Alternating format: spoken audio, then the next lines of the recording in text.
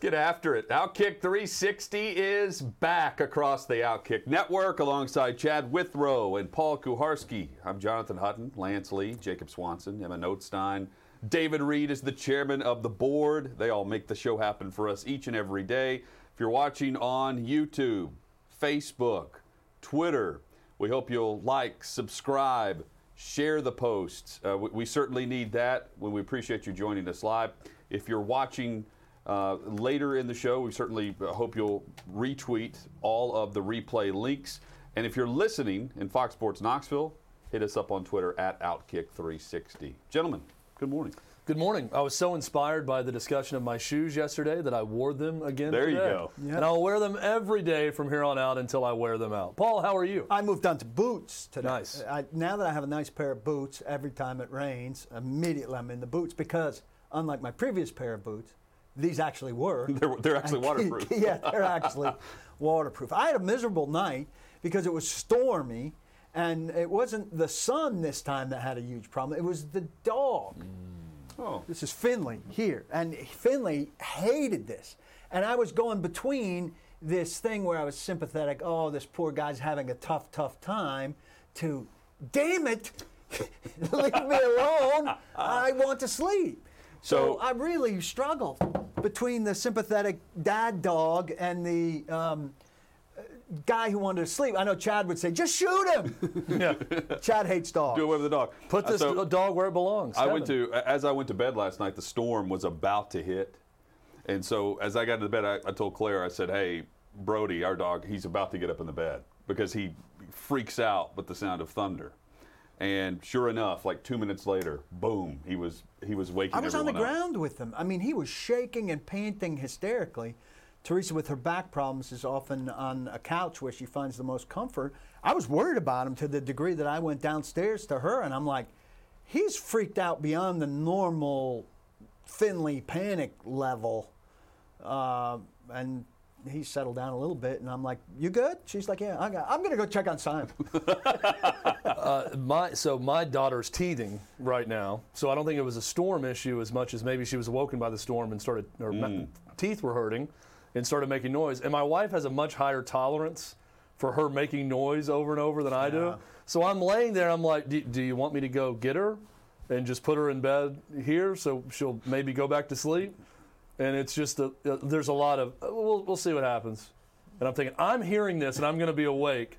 Let's make the call at some point to put her in bed or put her to sleep. She's a heavier sleeper.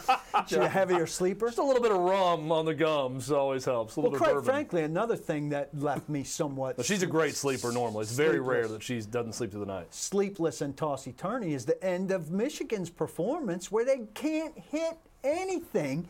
They missed 8 consecutive shots, including 1, 2, 3, 4 layups. And here's a hint for you, Juwan Howard and the Wolverines. If you can't hit at the rim, it doesn't mean you have to shoot all threes. And down 2, you're allowed to shoot 2s. I don't understand why. Like, is this kind of that baseball theory that at home you play for the win and on the road you play for the tie in late innings? I don't understand why you have to shoot 3s. They had 2 chances there to tie the game. I understand you're missing layups, but how about you go hit a layup? How about with a set piece coming, what would they have, 3.2 at the end or whatever it is, and then you had 0.5? Why does it have to be a three-pointer? Why can't you draw up something to get a shot with some proximity? I hated the way Michigan played the end of that game. I can't understand, and I'm going to get grief for this. For the longest time, I appreciate women's college basketball. I really do. The reason I appreciate it, I'll get grief for. I think it's a more relatable game because it's played largely under the rim, and most human beings play basketball under the rim. It's played completely under the rim. Right. So it's a game that looks like something I can relate to, you know? Including my missed layups. Right. How many did the Lady Vols have in their game? They were 11 for 29 from layup. Well, they miss a lot of close shots, which is where it needs to get better and where the distance, I think, is between the UConns of the world who also miss close shots, and the 64th team in the tournament. There's a lot more space still in women's college basketball, I believe.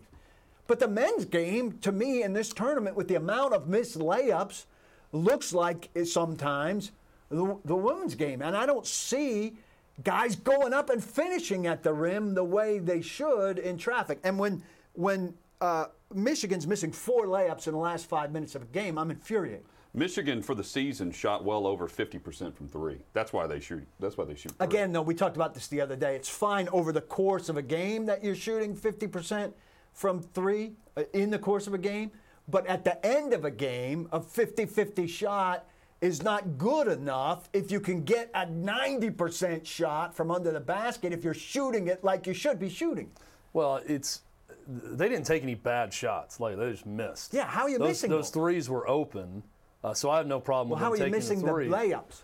I don't know that they missed a ton of layups. I mean, they missed shots down low, but Hunter Dickinson was well defended on a lot of those shots. He was just missed. There was maybe one that I recall that it was maybe 4 or 5 feet out. It was a bit of an awkward angle that was pretty open off the glass that just missed, that rimmed out. Maybe I'm misnaming them. They're missing shots around the basket. Yeah, they're 4 feet and in. Those I would have shots. gone to Dickinson and tried to get something going where you get it into the big man, right? Yeah, and he was 6 of 10, 5 of 10. Yeah, he had missed a few, or part of that 0 for 8 stretch to end the game was at least 2 or 3 by him. So he was not hitting when they got it down low to him. They weren't calling fouls at that point. So, I mean, I can understand if you get an open 3, you take it, and it's frustrating. But I think when we're talking about the women's game, and I will say this about women's basketball, and I've said it a lot, the product is bad right now. And it's bad because while the athleticism has gotten better, the skill level has gone down. And I would say the same for the men's game for years. I think it's coming back around. You're seeing the percentages now of free throws going way up. 2 of the best free throw shooting teams of all time in Colorado and Oral Roberts this year. 3-point percentage going up. That's encouraging. I think the skill level of the men's game is rising, and it's catching up with the athleticism. I think as the women's game got more athletic, you see a lot of the women trying to do things that they see in the men's game, and it leads to 11 for 29 from layup in a game because you're taking a lot of crazy shots. And again, while I think the women's basketball game is more athletic, I think the skill level has gone down and it's made the product worse. Starting to get a little bit better in the men's game, but how frustrating for Michigan. You're one of the top 10 offenses in the country, and you run into this, and you look at UCLA and the way Mick Cronin coaches, that defensive style, slow it down. The Pac-12 knows what they're getting. They figured it out. They lost their last 4 games in the Pac-12. That's why they were in the play-in game. They finished 5th in the conference. But when you get those one-off games that's not accustomed to that style, you can go on a run like this. So this was a dangerous NCAA tournament team that no one was factoring in because of the way they finished the season. But when you get out of your conference sometimes and you're playing teams not accustomed to that style, it can lead to a run like this. Let me be clear quickly. I'm calling them layups because what Pete Thamel tweeted out was a screenshot of their last 8 shots as they're listed in the official play-by-play, I guess, where it categorizes them as jumpers, layups, or 3-pointers, and they're categorized as layups. So officially, they're categorized as layups. The other thing I had a big problem with, the first 3 that we're talking about at the end, from the top, the guy got the rebound, and he still had plenty of time, and he threw up, like I think he felt like he didn't have a good sense of the clock. And he kind of caught the layup falling to the left and threw something up crazy where he could have brought the ball down and, again, gone up strong in a way. There's not enough going up strong to me and getting yourself to the line, which is where their only 2 points in that last stretch came from. Get yourself to the line or try to get yourself to the line. Michigan didn't lose for lack of possessions. I mean, they had plenty of opportunities at the end of that game to win. Yeah, and look, I'm frustrated with the way Michigan played, but UCLA deserves a ton of credit. They're playing fantastically well, and they're exciting to watch and very efficient. Yeah, it wasn't like UCLA took it and ran with it with all those missed shots and kept scoring. No. It was right there, 1 possession game the whole time. I thought Wagner, I thought the pressure got to him a little bit on a couple of those shots. The air ball was awful. He had a really good look, and I thought it was a good shot. He shot the thing naturally in the end and just missed it. He did hit 2 free throws. That made it a 1-point game. That was big at the time. But for one of their best players, he even had a straight line drive to the basket that's really been his play all season that he just missed long off the backboard. One of those shots around the bucket you're talking about, Paul. But UCLA defends really well. I mean, you got to give them credit also. It's not like they're driving and dishing it off for a wide-open layup like you saw Gonzaga do in their game over and over. These were contested shots down low that UCLA did a good job against. I thought with the size advantage, that's another reason I'm frustrated by the missing of the shots closer to the basket. Michigan should have been able to do more with its size advantage in this game than it did. So credit to UCLA for not getting beaten by size. If Michigan shoots the way they did last night against UCLA, they get drummed by LSU. You know, they had an off night. When you watch them play, they normally hit some of these shots that they were jacking up and not getting close to, coming in. Some really tough looks, some layups.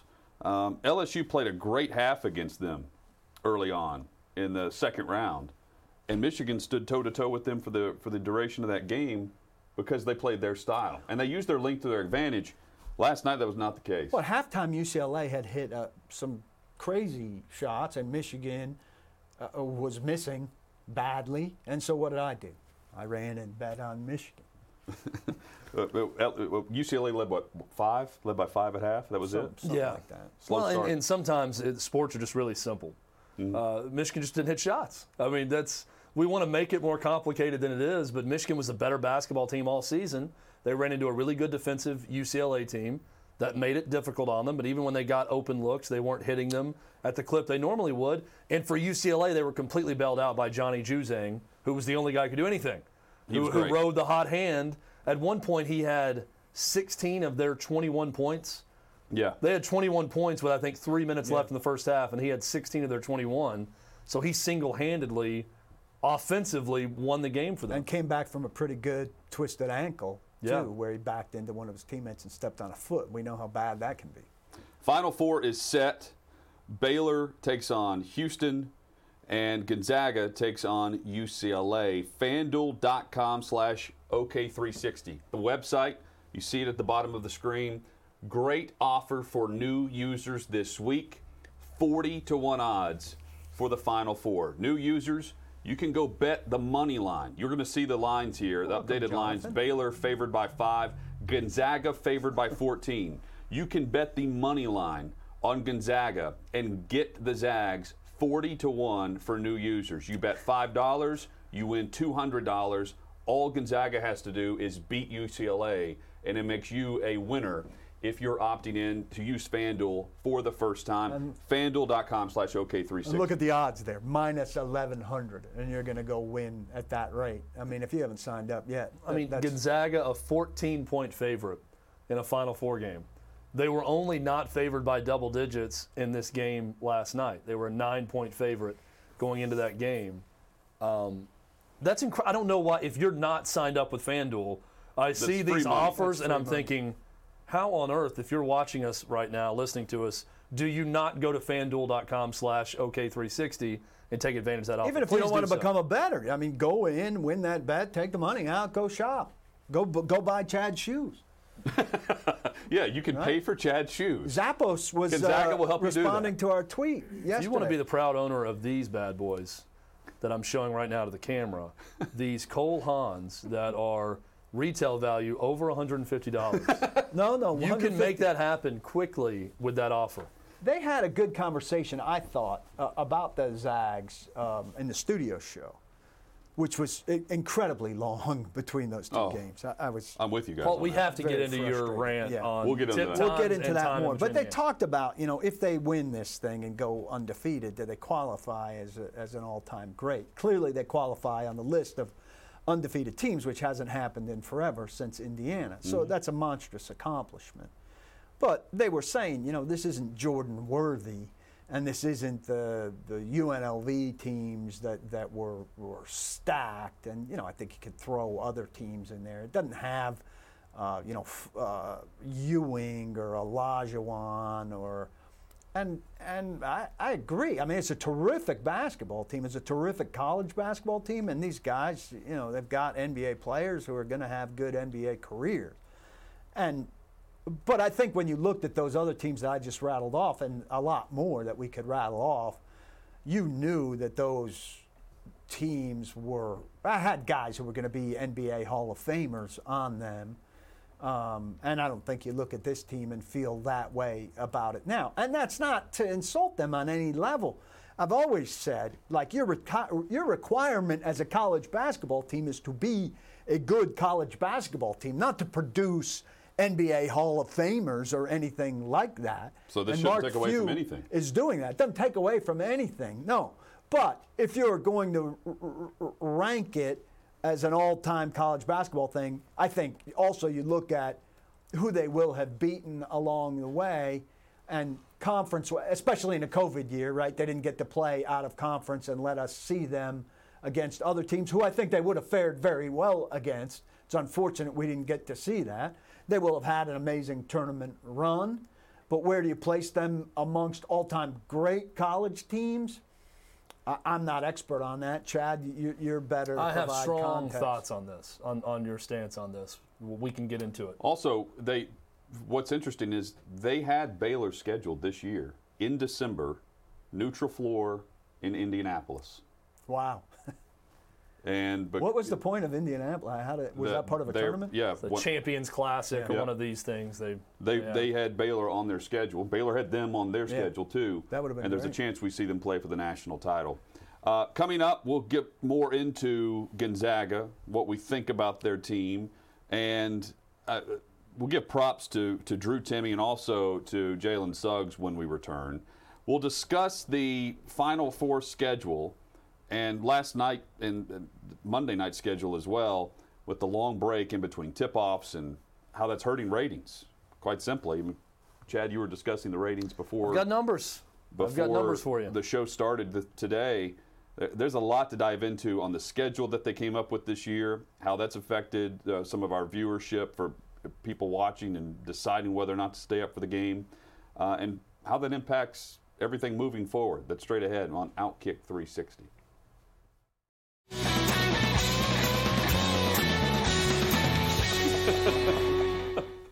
Outkick 360 across the Outkick network. We are live from Studio G in Nashville, Tennessee at Blackbird, and there's Outkick gear for you available. Hopefully we'll be wearing some here soon. You can go to Outkick.com, click on the shop tab, and it is 40% off until the end of March, which by my calendar is today. So go to Outkick.com. By my watch. By my watch. That is 12 and a half hours that you have right now to take advantage of that. Outkick.com. And again, use the code MerchMadness. You get Outkick 360 gear, Outkick gear, all the hats, the sweatshirts, the T-shirts, everything. It's available 40% off through today. Outkick.com. Click on the shop tab. Watching Gonzaga last night, early in the early game, the efficiency on full display yet again, where we see a team where, first off, led by Suggs, who is just so smooth and efficient and collected as a guard. I don't know how you neutralize him to the point where you take him out of the game to then get after what the Bulldogs do. He's the key to everything, and he's so composed in every facet of the game. That's why he's going to be a top 3 pick. When you see him shoot, pass, defend, just the floor general, he's everything you want in a guard, and that's the engine to what they do and why they put up 90 a game. They're the best team. It's not even close. I don't even want to break down Gonzaga, UCLA, because I think it's going to be an absolute blowout. And that's not to discredit what UCLA has done so far. The only team that has a shot at them is Baylor. And we're going to be coming in here next Monday, and we're going to do a full breakdown of Baylor versus Gonzaga for the national title, because I fully believe that's what we're going to have, and that's the game that we all want. We could have 2 blowouts on Saturday. It is amazing. I do think Houston has a chance the way they muck it up to maybe make it interesting against Baylor, but I think Baylor wins that game in the end going away. Gonzaga is beautiful to watch. I mean, it is a beautiful style of basketball. Every single player on that team with how they pass. And I'm even talking about Drew Timme. 23 points last night, 8 rebounds, 7 assists, 3 steals. He is incredible to watch. Now, he's annoying for the opposition, rubbing his handlebar mustache and gesturing to the crowd and flexing, every time he does anything. But he is a savvy player. It's so unusual that you have every player in a rotation that is as basketball smart as that Gonzaga rotation. There's not one person they bring in that's a liability on offense and defense from a mental standpoint. They all know exactly what to do in every given moment. I think they're in the discussion for the greatest team of all time if they can close this thing out, which I think they will, and win the national title and go undefeated. Paul, you brought up the fact that it's a shortened season. They didn't have the big out-of-conference. They don't have those marquee out-of-conference wins that you'd normally see for a team like that. I immediately think about UNLV in the late 80s, early 90s. I think about that 1990 team that won it all. 91, I think that team was on its way to maybe being the greatest of all time before they got upset by Duke in the national semi. In the Final Four, they were undefeated. They were going to match Indiana in 76 for an undefeated season. But something you brought up, Paul, really made me think that they don't have that Hall of Fame type player, right? That star that immediately you think of Georgetown in the early 80s and you think of Patrick Ewing. You think of the great North Carolina teams and Michael Jordan and James Worthy and those groups. But I also think about the 2 teams that they're most commonly compared to. 76 Indiana, for obvious reasons. Quinn Buckner is the one player that everyone would know from that team. Right. He's one of 8 players in the history of basketball to win a college championship, an NBA title, and an Olympic gold medal.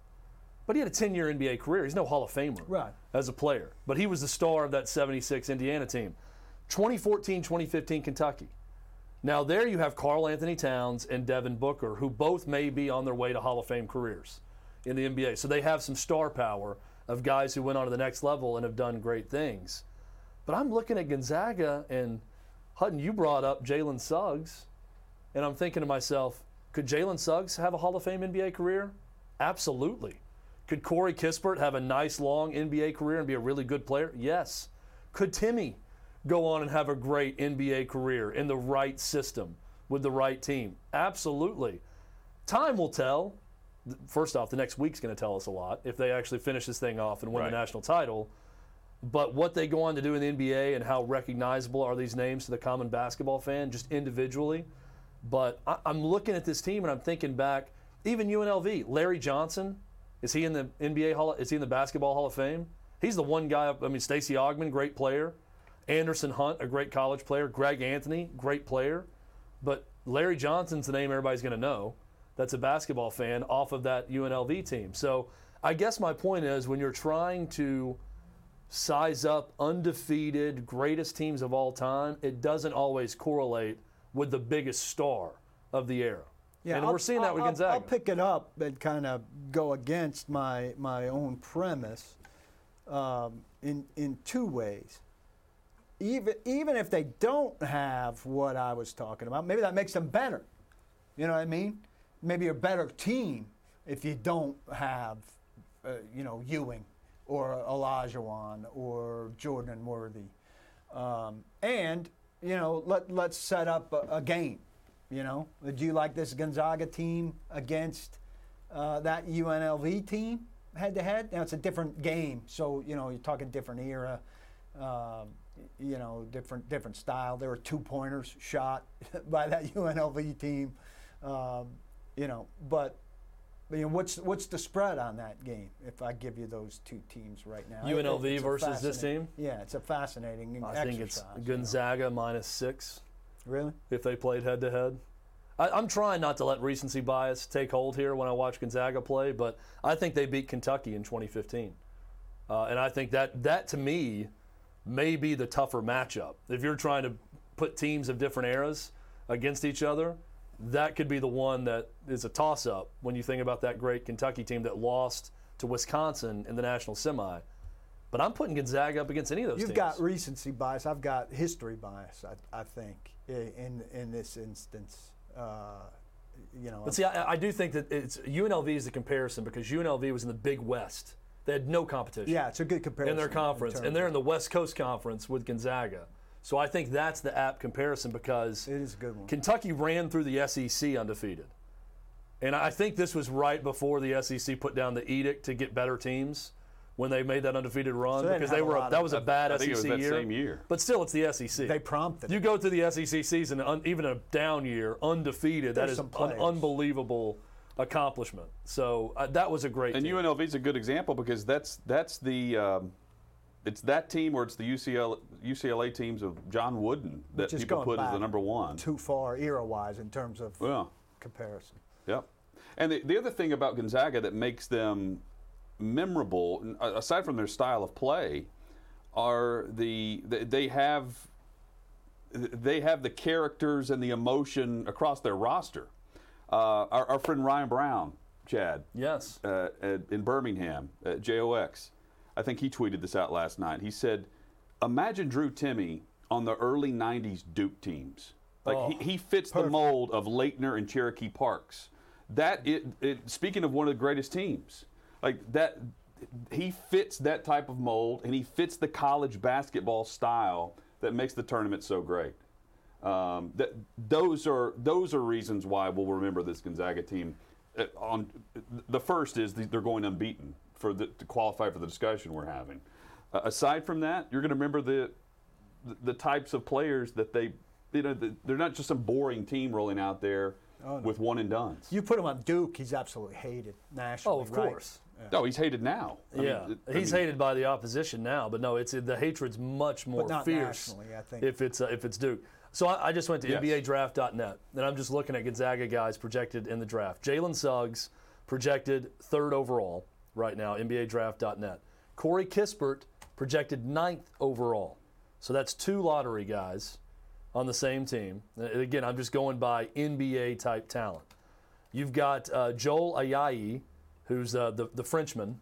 That's a starter. 27th overall in the first round. Drew Timme, early in the second round, 41st overall. It's 4 guys. And then you put Nembhard in there, who's a 5-star prospect from Canada who went to Florida and starred and then transferred to Gonzaga. That's a lot of talent. I think that people just naturally underrate the talent simply because it's not Duke, Kentucky, one of those teams full of one-and-dones that are going to be top 5 picks. But that's 4 possible, maybe 5, if Nembhard's going to get a shot, NBA picks. Not just guys who may make money professionally, NBA picks that are starring on this team right now. I think, I mean, all 3 of us expect them to go finish with 2 more wins. Then they lose all of that. And then it'll be fascinating to see what Few does to reload that team and what they do next year following this national championship. We expect them to win. Because that's the next thing, right? I mean, they're not having problems recruiting. Obviously, they're national power. But national championship is a whole new thing. That goes for 3 of the 4 teams right now in the Final Four. Yeah. Only one team in the Final Four has won a national title. I mean, when was their last bad season? Like, what even is a bad season Well, for what is it? Gonzaga They're the now? first team ever to win 30 games 6 years in a row. They've been to 6 straight Sweet 16s. 30 wins 6 I mean, years in a row. name another program, even big time, that's got that level of consistency, not just regular season, but in the tournament. Because the knock with Mark Few before was, they're going to be great, and they're going to get a top 4 seed, and they're going to lose in the second round, for a number of years. But this is a team that not only excels in the regular season, they get to the tournament and have big time success now. So one bid conference generally too, no? Yes. Sometimes St. Mary's. Right. It's usually either them or them and St. Mary's that can get an at-large So bid. I mean, they're so St. Mary's good. had some 10 seeds, 8, 9 seeds. Because in the they beat tournament as Gonzaga at-large. those years. Right. And because Gonzaga raised the profile of that conference. Right, but there are ways for a team like that to have a slip-up year and not get in, and it's unheard of there, right? I mean, they're getting Well, in. it's every year Gonzaga's the one team that could lose the West Coast Conference tournament and be fine. Right. and still get a bid. So I'm sure that conference is rooting for Gonzaga to lose in that tournament so they get two bids. Right. Because Gonzaga's always going to be in. I am a bit surprised that, but because we referenced this last week, the number one overall seed in the entire tournament is the fan favorite. And because of that, I'm a bit surprised that we don't have more of a clamoring of, this team is the greatest college basketball team we've ever seen. Because everyone in their bracket, 60% chose Gonzaga. I'm surprised it's not higher. You're rooting for Gonzaga. The other part is you're rooting for Gonzaga because they're considered the small school going against the Blue Bloods, even though we're not seeing Duke and Kentucky in this term. We're not seeing Indiana. I appreciate the fact that Charles and everyone on the national broadcast isn't just crowning them because they're on the NCAA broadcast for 2021. So I do respect that. But also, like, the fact that they're doing this and they've reached the level that they've been able to reach this year with, again, the caveat that they finish it out now with 2 more, and with the dominance that they're doing it, with the ease of play that they play with. Chad, you mentioned that a few minutes ago. They deserve way more respect than that. And Paul, you mentioned we have recency bias, you have history bias. So does CBS. I mean, there's a reason why CBS put Georgetown as their marquee matchup in the second round on that Sunday, to watch them get drubbed on national TV by 30 points or whatever it was, 40 points. Historical and they put bias. Gonzaga on some, True TV. Right. Historical bias and star bias. So it's not a star player, but you got Ewing walking the sideline, and they love that. It's funny that you mentioned Ewing and Georgetown. I was on with Clay Travis on his Outkick morning show recently, and we were discussing the Gonzaga phenomenon, and he was comparing it to Georgetown. And he said this is the modern day Georgetown, because Georgetown was a very little known, it was a good school, little known Jesuit school in Washington, D.C. No sports. Catholic school, not known for sports, and John Thompson takes over and turns into a national powerhouse. And now you got a Jesuit school in the Pacific Northwest, and Gonzaga, granted they had success in 99 making that Sweet 16 run, and John Stockton was an alum, but Mark Few takes over and turns it into this national juggernaut. So I think there are some similarities, but Georgetown's in Washington, D.C., right? A big city. As opposed to Gonzaga's in Spokane. I also think it's funny when you hear people talk about just geography in places in America. And last night, I think it was Kevin Harlan on the Gonzaga call, he's talking about Ayayi, who's from Bordeaux, France, and how everybody's asking, what's it like to be in this small town of Spokane, Washington? And I'm thinking, I've heard of Spokane, Washington. It's not the smallest town in America. There are things to do there. And he said, it's very similar to Bordeaux, where he's from in France. He said it's actually very close to it. I felt very comfortable there. And I hear people talk about Spokane being a small town. I'm thinking, have you been to Starkville, Mississippi? Have you been to Auburn, Alabama? There are some big schools that are in some very small places compared to Spokane, Washington, which is a little school in a decent-sized town. They miscast it as a small town, and what they mean is a far away yeah. town. It's tucked in a corner of America. Yeah. That's the difference. And they recruit nationally. Yeah. Drew Timme from Texas. Well, they've had international success over the years. They've had success in Canada. You going and getting players. I mean, it is a national brand now. There's no doubt about it. They're hard to hate. The Frenchman, before he came over, he went and circled the Champs-Élysées. Hutton loves when I throw out some French Paul landmarks. takes us on the tour of Paris. Go through Paris. He loves it. Champs-Élysées and the Arc de Triomphe. he loves all of it. Oh, yeah. What I love is FanDuel. FanDuel.com/OK360. Right now, 40-1 odds for new users if you sign up with FanDuel. New users who sign up, you can take Gonzaga, who we're just talking about. They're favored by 14. You can take Gonzaga on the money line to win over UCLA. You bet $5, you win $200 as a new user with FanDuel. FanDuel.com/OK360. And not only would you win $200 through FanDuel with a $5 bet for new users, you would also be able to celebrate with Paul Kuharsky because Hep would no longer be on the screen if this happens. Let me correct myself. The other day I said that Hep looked like Goldfinger. I meant he looked like Gold Member. gold member from the Austin Power. And he does. And I sent the boys this last night. Amazing. Is that not a pretty You also good found the similarity? perfect picture of Hep, where That's the only picture of the him. mask covering the bottom of the face looks like the mutton chops Yeah. of Goldfinger. To be honest, that's the only picture I can Gold find member, of him, sorry. which is crazy because for how much he's on TV, I would have thought there. Actually, last night I thought it wasn't overbearing, though I did miss the beginning of the game, so I didn't. You and I had an over/under on Yeah, will he be shown in the first 90 seconds. I don't know if he was. He just or not. looks like your type of old man. Like I look at him and I'm like, this seems like a guy that Paul would What's actually my appreciate. type of old man. He just looks like, you I'm know, not good like with the old. a smaller, sort of curmudgeon-y type old guy, like very serious and I'm not good with the old. The only old people I know are my parents. the aged. The You're aged. not good with the aged? I'm very bad with the aged. My grandparents died by the time I was 11, and I don't have a lot of experience with the aged outside of my own parents who are in their. My dad's 91. My mom is 86, 87. So I hate dogs. Paul hates old people and I don't children. hate them. I kind just of doesn't connect with them. Fear them a little bit. I got something that's going to make you hate Hep Happy? even more, by It's the way. going to make me happy. Happy Our new and term hate for Hep him. even more. And that is this I graphic heard that it we're going to last show right night. now. Oh. That Hep, as a scout for the Braves, actually had a hand in the Braves drafting one of your least favorite athletes of all time, Paul, one Larry Chipper Jones. Chipper, Larry. How can you not like Chipper? He's so red.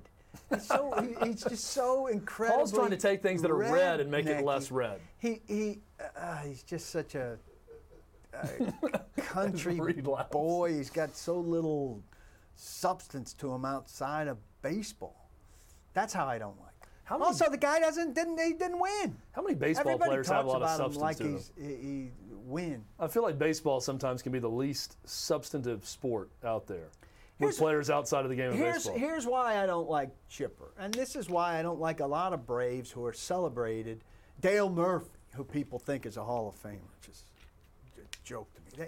They act like these guys are among the all-time greats, and that they won, like they were big winners. These guys are big losers. If you go to the playoffs all the time and you never win, you're a loser. It's the same as When the does Mets. when does winning have You anything to know- do with the Hall of Fame? You were talking about people wanting Del Murphy in the Hall of Fame. What's separate He of was a that? loser. They weren't good when he was on the team, but there are plenty of great players on Sure, awful Ernie teams Banks. that are in the Hall of Fame. All right, I'm separating the two. Dale Murphy was a loser on a loser team, and Chipper. I mean, Chipper's the greatest guy ever. What happened to him in the playoffs? He won one time. He was there all the time. He was like the furniture of the playoffs, there all the time, and couldn't do anything except go to Yankee Stadium and get chanted at as Larry, not produce, and go home. If you spent the last 9 years with the Baltimore Orioles, no offense, Hutton, It's okay. Hutton's team's the you're a loser. You're a loser. You're finishing routinely in last place. And not only that, if you're a You're a good loser. player, you've been traded. I have a hard time saying that if you were a part of 14 or 15, whatever the number is, straight division titles, that you are, as Paul says, a loser because you only won one World Series. I hate that you don't. It's a very strong word for a franchise that won an awful lot. I hate that you, and more than you, Tell me how you hate me, please. other Braves Please. fans wave around those 14 or 15 playoff appearances like it's a giant accomplishment, when the purpose of going to the playoffs is to win the series, and you managed one. It's not that big to go to the playoffs that often if you don't finish. How many other teams have done that? I don't care. I don't count those. I count World Series. You don't count something that maybe hasn't happened in terms of a streak of division championships? I don't count the Yankees' division championships or playoff So Aaron appearances. Judge That's not right my now, thing. a Aaron loser. Judge has not gotten it Like done. a complete loser. He's not gotten Say it it done. to this camera. He's a right loser. He hasn't gotten it done. He's also- Address this he's camera. a- Judge, No, all no, right. say it from the All beginning. right. He's a loser because he can't prevent himself from having soft tissue injuries. If he could prevent himself from having soft tissue injuries, he'd be in the lineup and they would win. But he's always on the sideline because he can't keep his hamstrings from straining. I love that Paul just called Aaron Judge a loser. I love that we got Paul to admit that Aaron Judge, by his definition, is a loser, even though no one else in the show thinks Aaron Judge is a Absolutely loser. not. I don't relate to I don't this think Aaron thing. Judge is a loser. All I'm right. thinking of a friend of yours in particular who I can't name because he's associated with our former employee, who literally, probably has the 14 pennants on his parents, on his bedroom at his parents' house where I think he still lives, and he has the 14 probably with a hole in the 1 year they didn't qualify, and thinks this is the major accomplishment of his life, that his team won 14 pennants, 14 playoff trips. And that to him is like, a ring. And because of that, Paul hates Chipper Jones. It all comes full circle. And because of that, he also hates Hep Cronin. Yes, this is the All because of mentality this. of Braves fans, and they'll fight me to the death on it. And now I ask you, wouldn't you trade those 14 No one's fighting you on World for one Series more titles. ring? Like, I don't know where this. You're dealing with some really stupid people. If any Braves fan wants to fight Thank a you. Yankees fan, That's it. Braves fans on World Deep Series South, titles. really stupid. I mean, it's very not. red. No one's going to argue with the Yankees' I hope World Paul gets Championship his success. ass kicked by someone soon. I mean, you're Doesn't speaking happen. like someone who needs his ass kicked. I hope Doesn't the it? Yankees get whipped by the Braves in a World Series. That's what I really you hope had a happens. chance to pick the Braves. You picked the Orioles. I didn't pick the Braves or the Yankees because you guys are fans of them. That was the prerequisite of what exactly I did. And I've been on record. I'm a closet Orioles fan. Always have been. Love the colors. Being a For those that Tennessee don't grad, know- I love Cal Ripken. I loved Eddie Murray back in the day, even though he was a very moody guy. Eddie Murray was so moved. For those that don't know, love him. I wrote a letter as a free agent fan. No allegiance to any baseball team. And Every team but Braves and Yanks. every team but the Braves and the Yanks. 8 teams responded. The Diamondbacks, the Rays, the Twins, and the Orioles, far and away the best response. And then the Orioles responded 2 more times Cranked it up. after responding for the first time, and they made it an easy decision. I'm a Baltimore Orioles fan. This was also whenever Manny Machado was on the team a few years back. This was when they were actually competitive in some sense. When Chris Davis could make contact. They fielded This was major happening league. at Yeah, that point exactly. also. That's He could another way to actually date touch it. the baseball. This is Fielded when major league players. this at is the when time. Crush Davis had a bobblehead and you wanted to keep it. Yes. Right? This is when he was actually crushing the ball. You but should not bring in missing an it. Orioles item for the show. Yeah, we do. They gave you everything. Oh, Well, okay. yeah, you've got plenty. Yeah, I'll bring some in. They gave Tomorrow, you so many things. tomorrow we'll bring in some Orioles gear just for That's Hutton. some one. Oh, Paul's like, let's Tomorrow I'm gonna come let's in. not act rash. The whole everything's down. It's all Orioles. That'd be funny as a prank. A story that You you'll came in a first. story you'll never hear on this show is the beginning of "Let's Not Act Rash." Oh, I'll That's tell it. one that you'll never hear. I'll tell it in a VIP event. Maybe in a VIP event. that'll be the uncensored part of the VIP. I'll tell it, and we'll drop a lot of F-bombs. Coming up, our thoughts on Jim Nantz. Hello, friends. Yes. He is re-upped. Just the name, when you say it, the "Hello Friends" and the name Jim Nantz, it calms me in a certain way. We'll discuss. Yes, this whole segment has settled down now. Outkick 360 rolls on.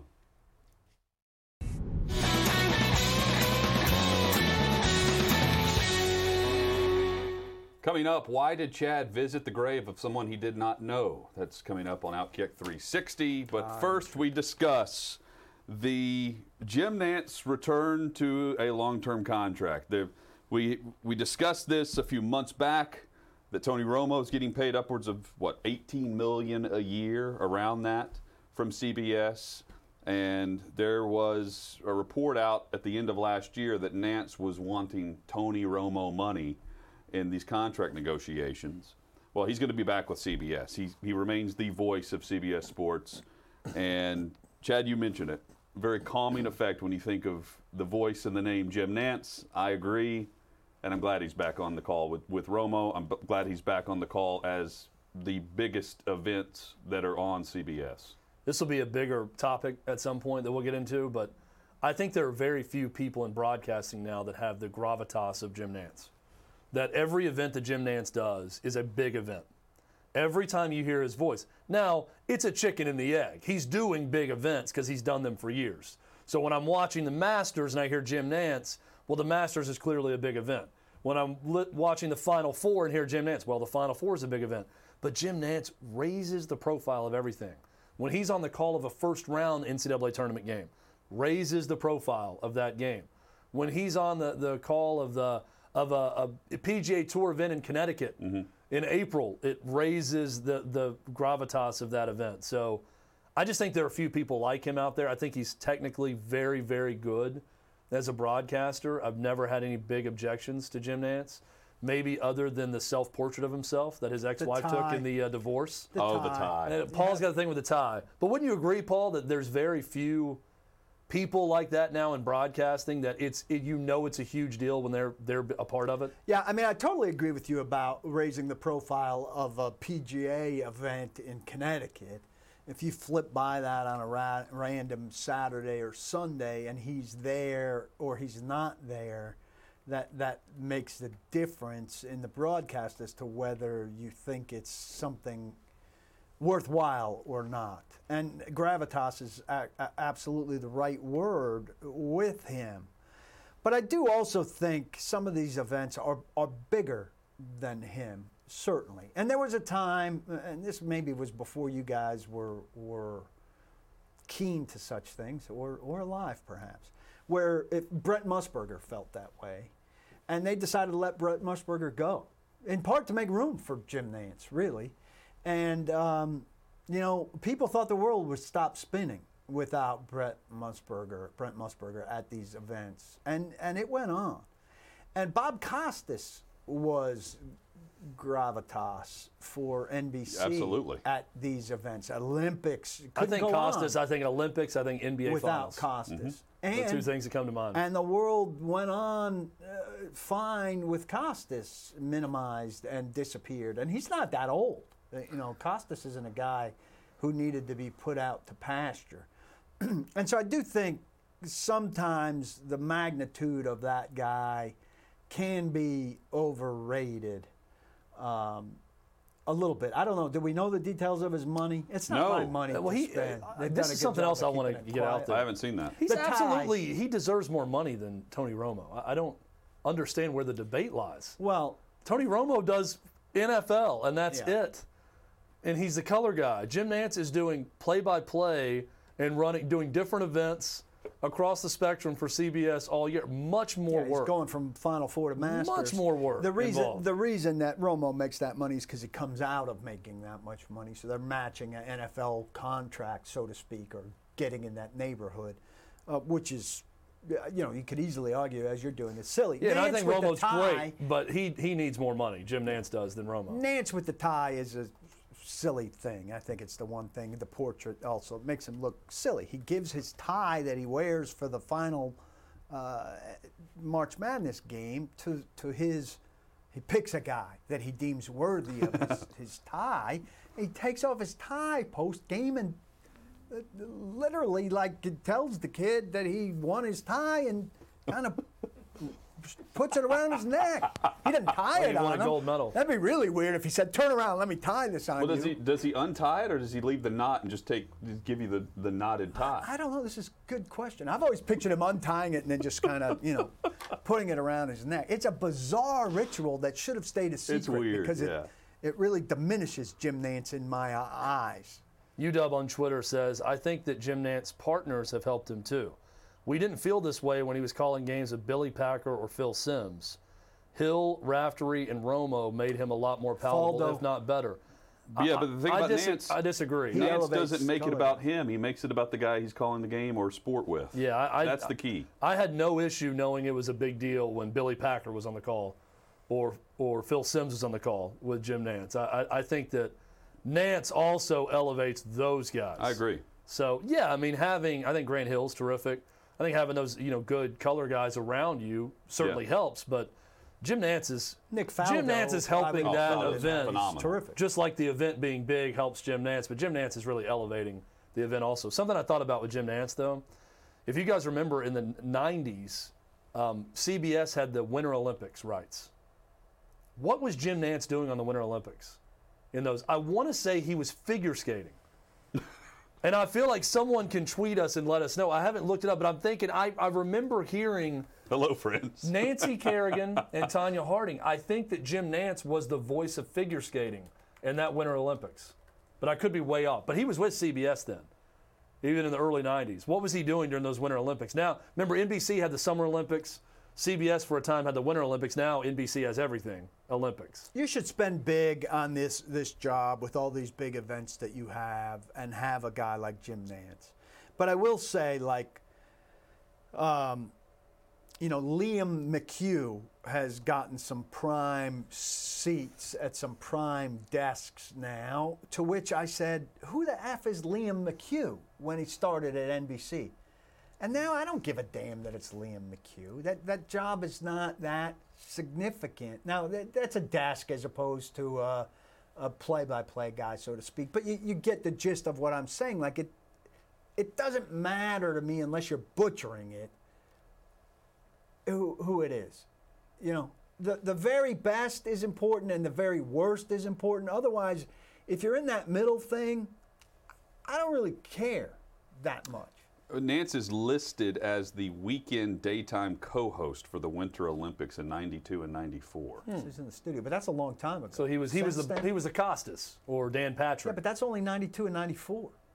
I think I had that right. Again, this is Wikipedia. Well, that's what I said. That's when they had the rights. Oh. They didn't have the rights after that. I think around that time is when NBC took over both winter and summer. He was a relative kid. There was a time where I remember as a And kid then the 98, watching it on CBS. The '98 Winter Olympics, he's the primetime host. So they had it. 98 would have been the last. Which is the right. That's right, because 02 Salt Lake City would have been the first NBC Winter and Summer Olympics. And so they had 02 Salt Lake City.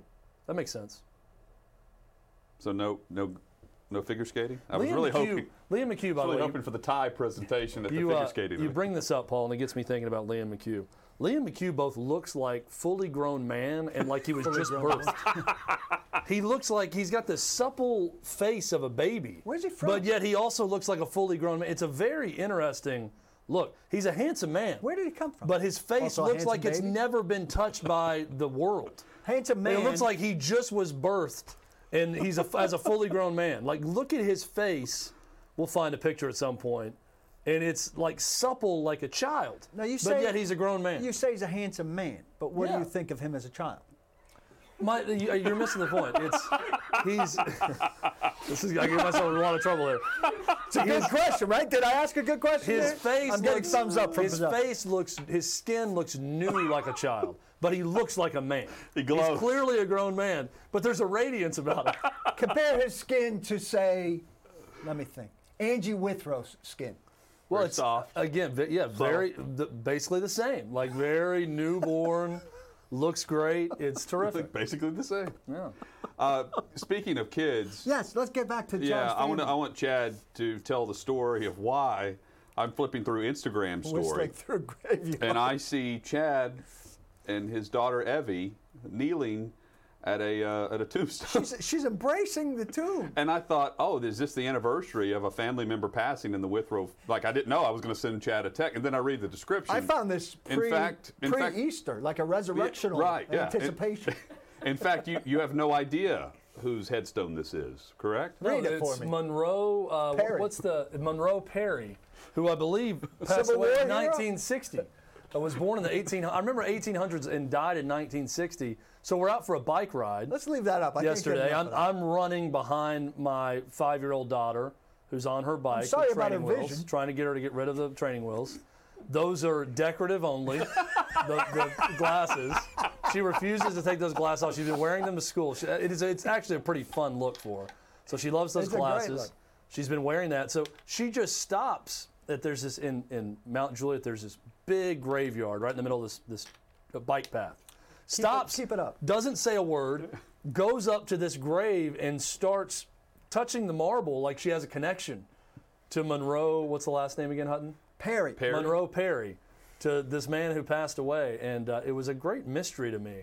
Now, after that, she did run around the graveyard and started looking at other graves, and I was having to tell her, like, let's not disrespect the grave sites by trampling over all of them. It's a playground. But there was no announcement. It was just, it's like she was drawn to the grave of Monroe Perry. Here's what I think. Got off the bike and walked right to that grave. When I see this, I think this.